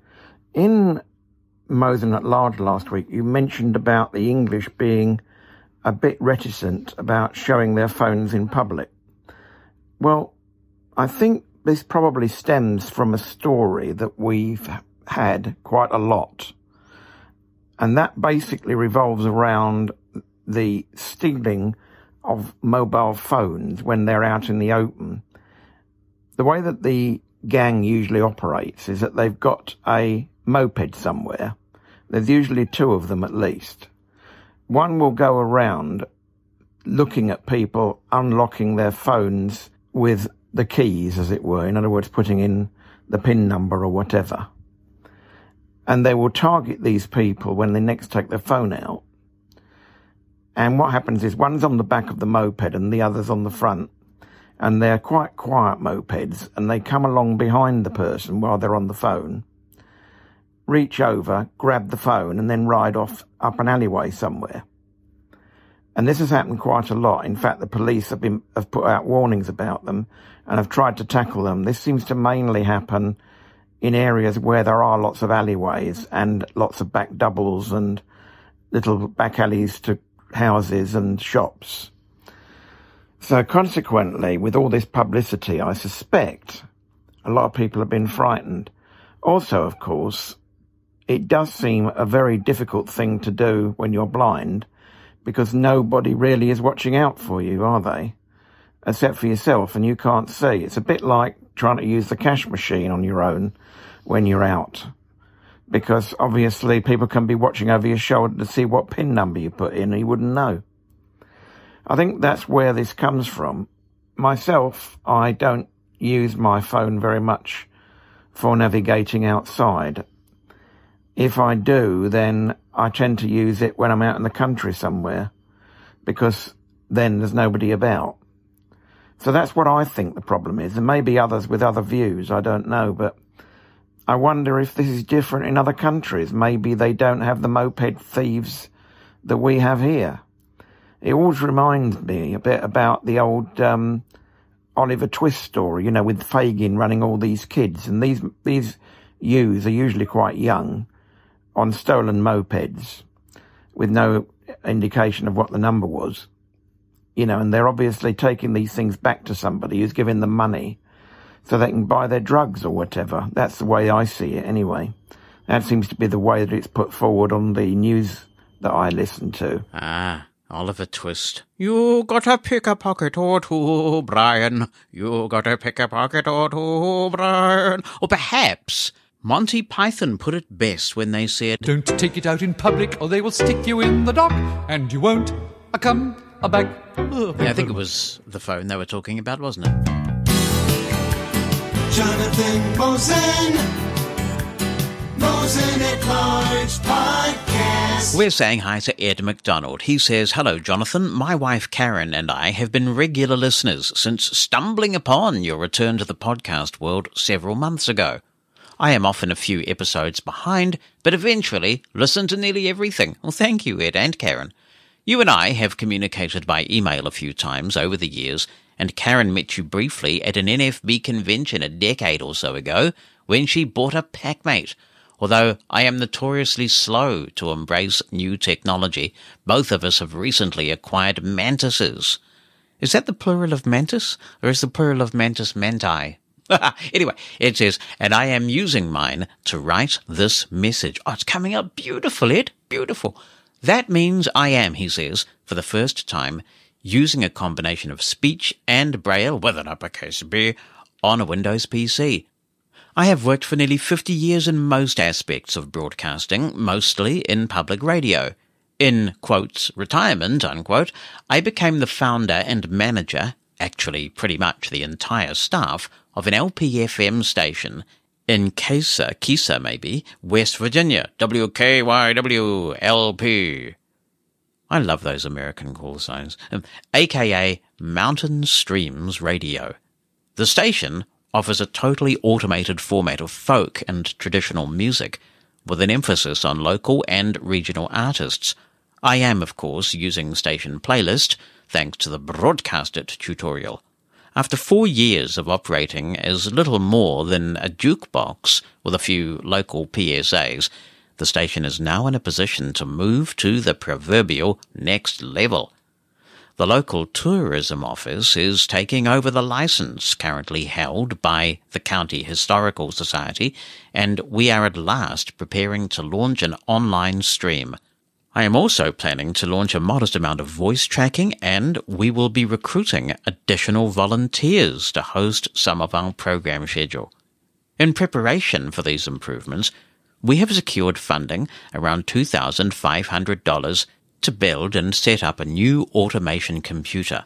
With that in mind, I was interested in your comment on a recent episode that your son-in-law had built a new machine to run Mushroom FM. If such documentation is available, I would be interested in seeing the specifications. We certainly want to equip the new machine with a robust processor and plenty of RAM, but I am particularly interested in making appropriate choices for storage, drives, and audio interfaces. Such matters are beyond my expertise, so any guidance and suggestions are welcome. I want to use the money wisely to build a reliable and good-sounding system. Thank you, Ed. I remember fondly our correspondence on all of this, and it's great to see that the station is thriving by all accounts. So that's absolutely brilliant, and I look forward to tuning into the stream when that is available. If you are going to host your stream with a streaming hosting provider, which I would recommend you do because they can maintain the servers for you and that kind of thing, really broadcasting with Station Playlist isn't hugely CPU intensive. So if you get an i5 or an i7 processor, I would recommend 16 gigs of RAM minimum. Again, I come back to the fact that I think the RAM is really important here. You should be cooking with gas. Even the audio interface is not that important if all you are doing is voice tracking. That's because Station Playlist sends its audio through its own studio pipeline, which is all software rather than hardware. Where the hardware would be relevant is if you're going to go live and you want to connect an audio interface to a mixer and sit behind the mic in a broadcast console and do things that way. If you're going to do that, then there are many really good audio interfaces out there. Complete do a nice one called the Complete Audio 6. I'm using the Focusrite Scarlett range. I have the 8i6, which is a bit of a big kahuna, but you can get smaller Focusrite Scarlett devices. They do have some awful accessibility issues getting them set up, but once they are set up, they seem to stay set up, and they're very good quality. Motu, M-O-T-U, also do some very nice and actually much more accessible audio interfaces, and there are some pretty low-cost Behringer audio interfaces. But if you're just going to be getting volunteers to voice track in their own homes, and you're going to be doing it all through Station Playlist audio pipeline, then really the audio interface doesn't have to be fancy at all. You may be able to get away with the audio that's built into the motherboard. The one thing I would say is that when we built the Mushroom FM PC, we used a mechanical hard drive. And we did this because, well, it's a little bit cheaper, and also because solid-state drives do have a theoretical maximum number of reads and writes, although in a radio station environment, it's unlikely you're going to achieve that before you do something else with your computer anyway.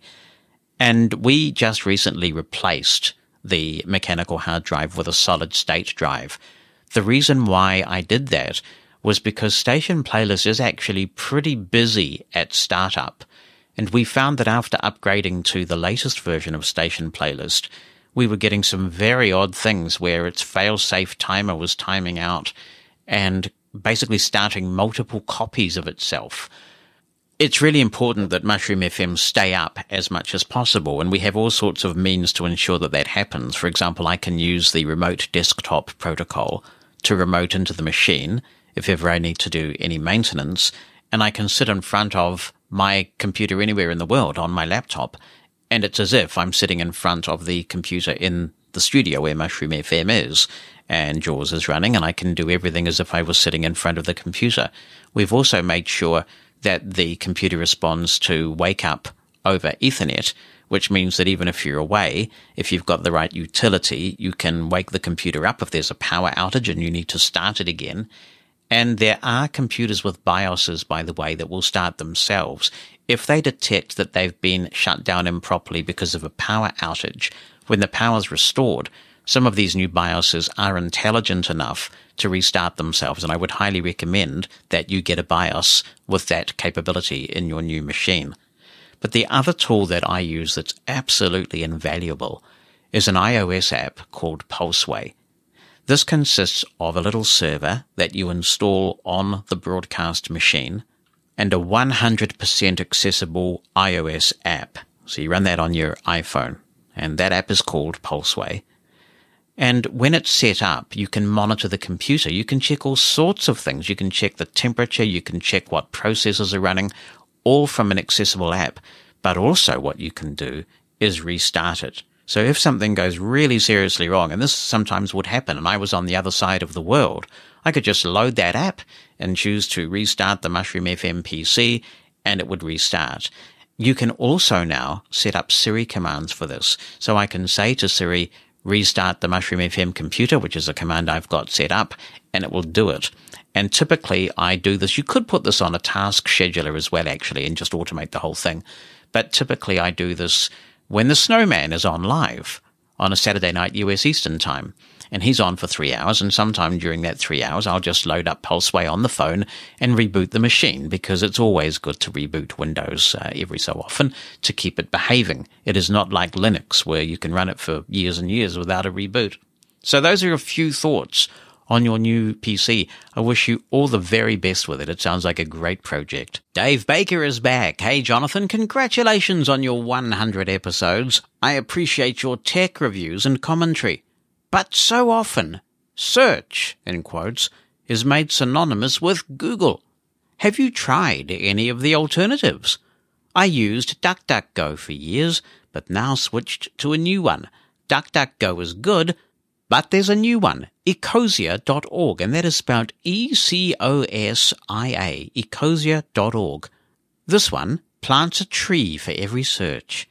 It even tells you how many trees you've planted using that specific browser on your machine.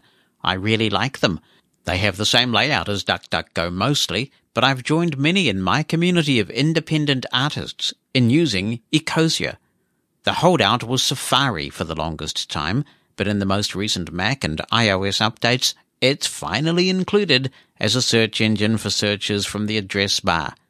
I really like how they've leveraged search technology with a great cause, not just planting trees, but empowering disadvantaged communities around the world. Dave has a second point, which I'll come back to in a moment, but I should first say I have not heard of this before. And I mean, I read a lot of tech news, but I've literally not heard of it before. I have used DuckDuckGo, and I tried switching to it for a while, but what I found was that Google gave me what I was looking for so much more quickly, particularly when I was searching for New Zealand-related stuff. Google knew to prioritize New Zealand things, and DuckDuckGo did not.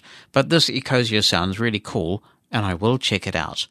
Dave continues on an unrelated note. Why do people not capitalize Braille with an uppercase B? I have heard that this is some new convention, but have never been given a reason for it. We capitalize things that are named after their inventors.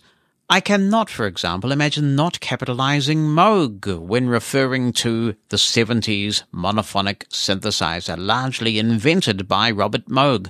Well, actually it was in the 60s because they used it on a Beatles album, Abbey Road, in 1969. So while, he continues, you have the same preference that I do for capitalizing Braille after its inventor, why is this change in convention to lowercase? I've yet to hear any real explanation for why they decided that. Okay, are you ready, Dave? And anybody else interested? Let's go back to 2006 for this statement from the Braille Authority of North America. And it reads, many individuals, organizations, corporations, and government agencies have asked the Braille Authority of North America, BANA, what its policy is on the preferred capitalization style for the word Braille. Believing that the issue is a true policy matter with far-reaching implications, BANA, as the standard-setting body for Braille in the United States and Canada, is issuing a policy statement on this matter. Most agencies and organizations in the blindness field throughout the world follow the practice that does not capitalize the word Braille unless referring to the name of Louis Braille or to a proper name such as Braille and Talking Book Library, Agency, Braille and Speak, Product Name, or Braille Formats, Principles of Print to Braille Transcription, Book Title. Even though the tactile reading system was named after an individual, it does not necessarily follow that the word be capitalized. This type of word is termed an eponym, a word that comes from someone's name. Consider the words what, match, sandwich, Tattersaw, Foldy, Wellerism, Bowdlerize, Spoonerism, and many others. All were once people's names or referred to a specific person. They are now just nouns and verbs spelled without a capital letter. Their lowercase status was acquired because the word has assumed such a commonplace role in the language. Braille, as the representation of the code created by Louis Braille, has become an important, recognized, and commonplace part of the landscape of life. True acceptance of Braille as a viable medium for reading, and not a special or unusual item, includes not setting it apart by writing it differently. As testament to its acceptance, it has acquired the right to appear in the language as a lowercase word. Efforts are ongoing. See, they're coming to take me away. Can you hear that? They don't like me reading it. They're coming to take me away. Efforts are ongoing with Style Manual publishers and the makers of the Microsoft Office Suite Dictionary to advise them that the blindness community prefers the word Braille to be represented as Braille, with a lowercase b. Position. BANA recommends that the word Braille, when referred to the code developed by Louis Braille, be written with an initial lowercase letter. When referring to the proper name of Louis Braille, the inventor of the reading system, the initial letter should be capitalized. So that is BANA's statement, and as I have said before, and written on my blog, I have a totally different view of this. You can argue the case both ways, of course. Morse code is written with a capital M. Celsius is written with a capital C. There are numerous examples of people who have invented things that are still capitalized. And in my view, remembering the sacrifices that Louis Braille made so that so many of us can read and use that gift to work and succeed in life is a matter of plain respect. The thing that really gets me about this statement is reference to the blind community. When this change sort of trickled down to New Zealand, I wasn't consulted, and I don't know of many blind people who were consulted. In fact, this is a timely reminder that the conventions are coming up of blindness organizations in the United States soon. I would love to see a resolution using classic NFB language condemning and deploring the Braille Authority of North America for doing this. I don't think that they have a mandate to say that the blind community wants this. I'm not saying it's universally accepted that Braille should have an uppercase B, but a lot of the blind people I talk to still write it with an uppercase B, are proud of the fact that Louis Braille, a blind guy, invented this code, which we should capitalize in the same way that Samuel Morse invented a code that we still do capitalize. Thank goodness no one's come out in the ham radio community and said, don't capitalize Morse. Oi. So the conventions are coming up. If you feel strongly about it and you're a member of either consumer organization, it's a chance to lobby and get it fixed. Capitalizing Braille? It's the right thing. It's the respectful thing. Like the show? Then why not like it on Facebook too? Get upcoming show announcements, useful links, and a bit of conversation. Head on over now to facebook.com/Mosen at Large. That's facebook.com/MOSEN at Large to stay connected between episodes. Hi, Hi Jonathan, I am Anil. I want to talk about a couple of things you mentioned for this week's Mosen at Large. Coming to maths equipment in the past, I used during my schooling a product called Taylor Slate. Here the people called it as Taylor Frame, which has holes to put pegs in various shapes by which you can use calculations. It was very, very helpful, but the process is very slow and it had its limitations, like when you get a brand new Taylor Slate and pegs, they are very tight fit. The plastic pegs and slate are available in the market, but they break easily. The biggest limitation is that it was hard to distinguish the difference in shapes of geometric pegs. One more thing is that the pegs contain lead, which is harmful. Coming to the economical scanning solution, until recently I used a product called Lex, which is actually developed for dyslexia students, but it is helpful for visually impaired persons also. This is made by Vision Aid International. I will provide their website link. The good thing is that the support for this product is still available. I don't know whether support for OpenBook and Kurzweil 1000 is available or not. But the product has various glitches with latest versions of Windows, like intermittently stops speaking and sometimes it does not scan pages while you press enter key, etc. These are small bugs but very frustrating. Thank you, Anil, and I will put the full link to that software that you mentioned in the show notes. Thank you for sending it through. For those listening on the radio or who find it difficult to access the show notes, the homepage for the company that Anil mentions is www.visionaidinternational.com, and that's all joined together. www.visionaidinternational.com. Kim Paul says, I live and work in Midtown Manhattan, USA. Like you and so many of your listeners, I now require a screen reader to access technologies. And thanks to COVID and remote learning, I am mastering my first Braille with an uppercase B display, my first pair of made-for-iPhone hearing aids, and walking everywhere with my guide dog. Wow, you're living the dream, Kim. Another gift of COVID is extra time, not commuting to work, so I can explore and listen to terrific podcasts like yours, so thank you. I am reaching out to share with you and your listeners a strategy I have found greatly improves my chances of arriving at my destination on time when using ride shares.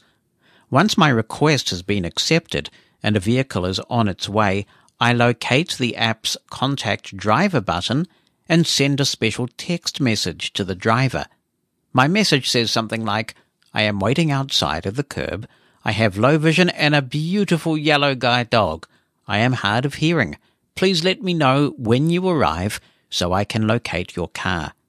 My reasons for each of the statements and this process, which of course we shouldn't have to use in the first place, are 1. This is a text message, which I suspect can be reviewed by the rideshare company later to support the fact that I was outside and watching, which is another excuse I've been given when I contact a company, after the driver pulled up, then drove away. 2.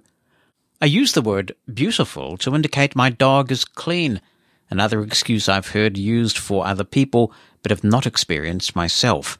3. I have indicated my disability and what I want the driver to do when they arrive.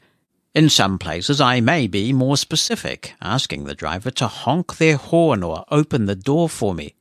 An additional bonus of this method is that if the driver cancels the ride anyway, at least it happened sooner, and a new vehicle will be on its way much sooner than waiting for it to pull up and then drive off. I hope this is helpful to you and your listeners. I deeply appreciate the variety of issues you and your listeners discuss relating to the real-world experiences encountered when living life with blindness, and for many, hearing loss too. Although technology for vision loss and hearing loss is a critical topic worthy of the attention we give it, so too are the other aspects of our lives. You are doing us all a great service. Nice to hear from you, Kim, and that is a very handy tip. I've done a similar thing, but what I do to speed it up is I have a thing called text replacements that I use that's built into the iPhone. And if anyone wants to try this, the quickest way is to ask Siri to open keyboard settings. And when you go in there, you'll find an option called text replacements.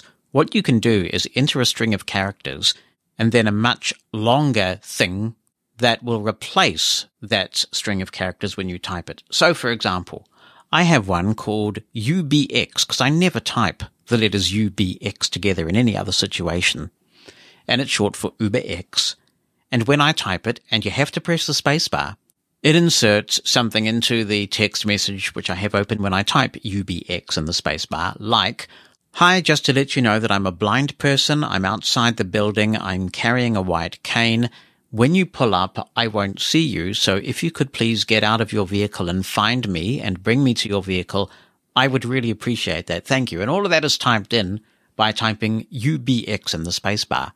I do have another one, UBB, which stands for Uber with Bonnie, and I have used this sometimes, which basically says we're standing outside the building, I'm blind with a white cane, and my wife has her guide dog with her, so please look for us. I've used that sometimes, and I have had a refusal that way. But you are right, if you do get a refusal under those circumstances, you've got the record, and Uber can look back at the text message conversation and see that you've got a naughty driver. And I did have a driver who refused and said, "I'm not going to take a dog in my vehicle."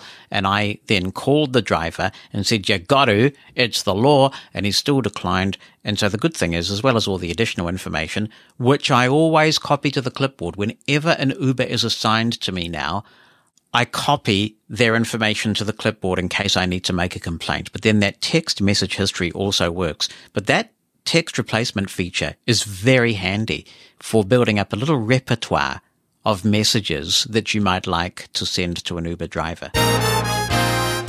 To contribute to Mosen at Large, you can email Jonathan, that's JONATHAN, at mushroomfm.com by writing something down or attaching an audio file. Or you can call our listener line. It's a US number, 864-60-MOSEN. That's 864-606-6736. Mosen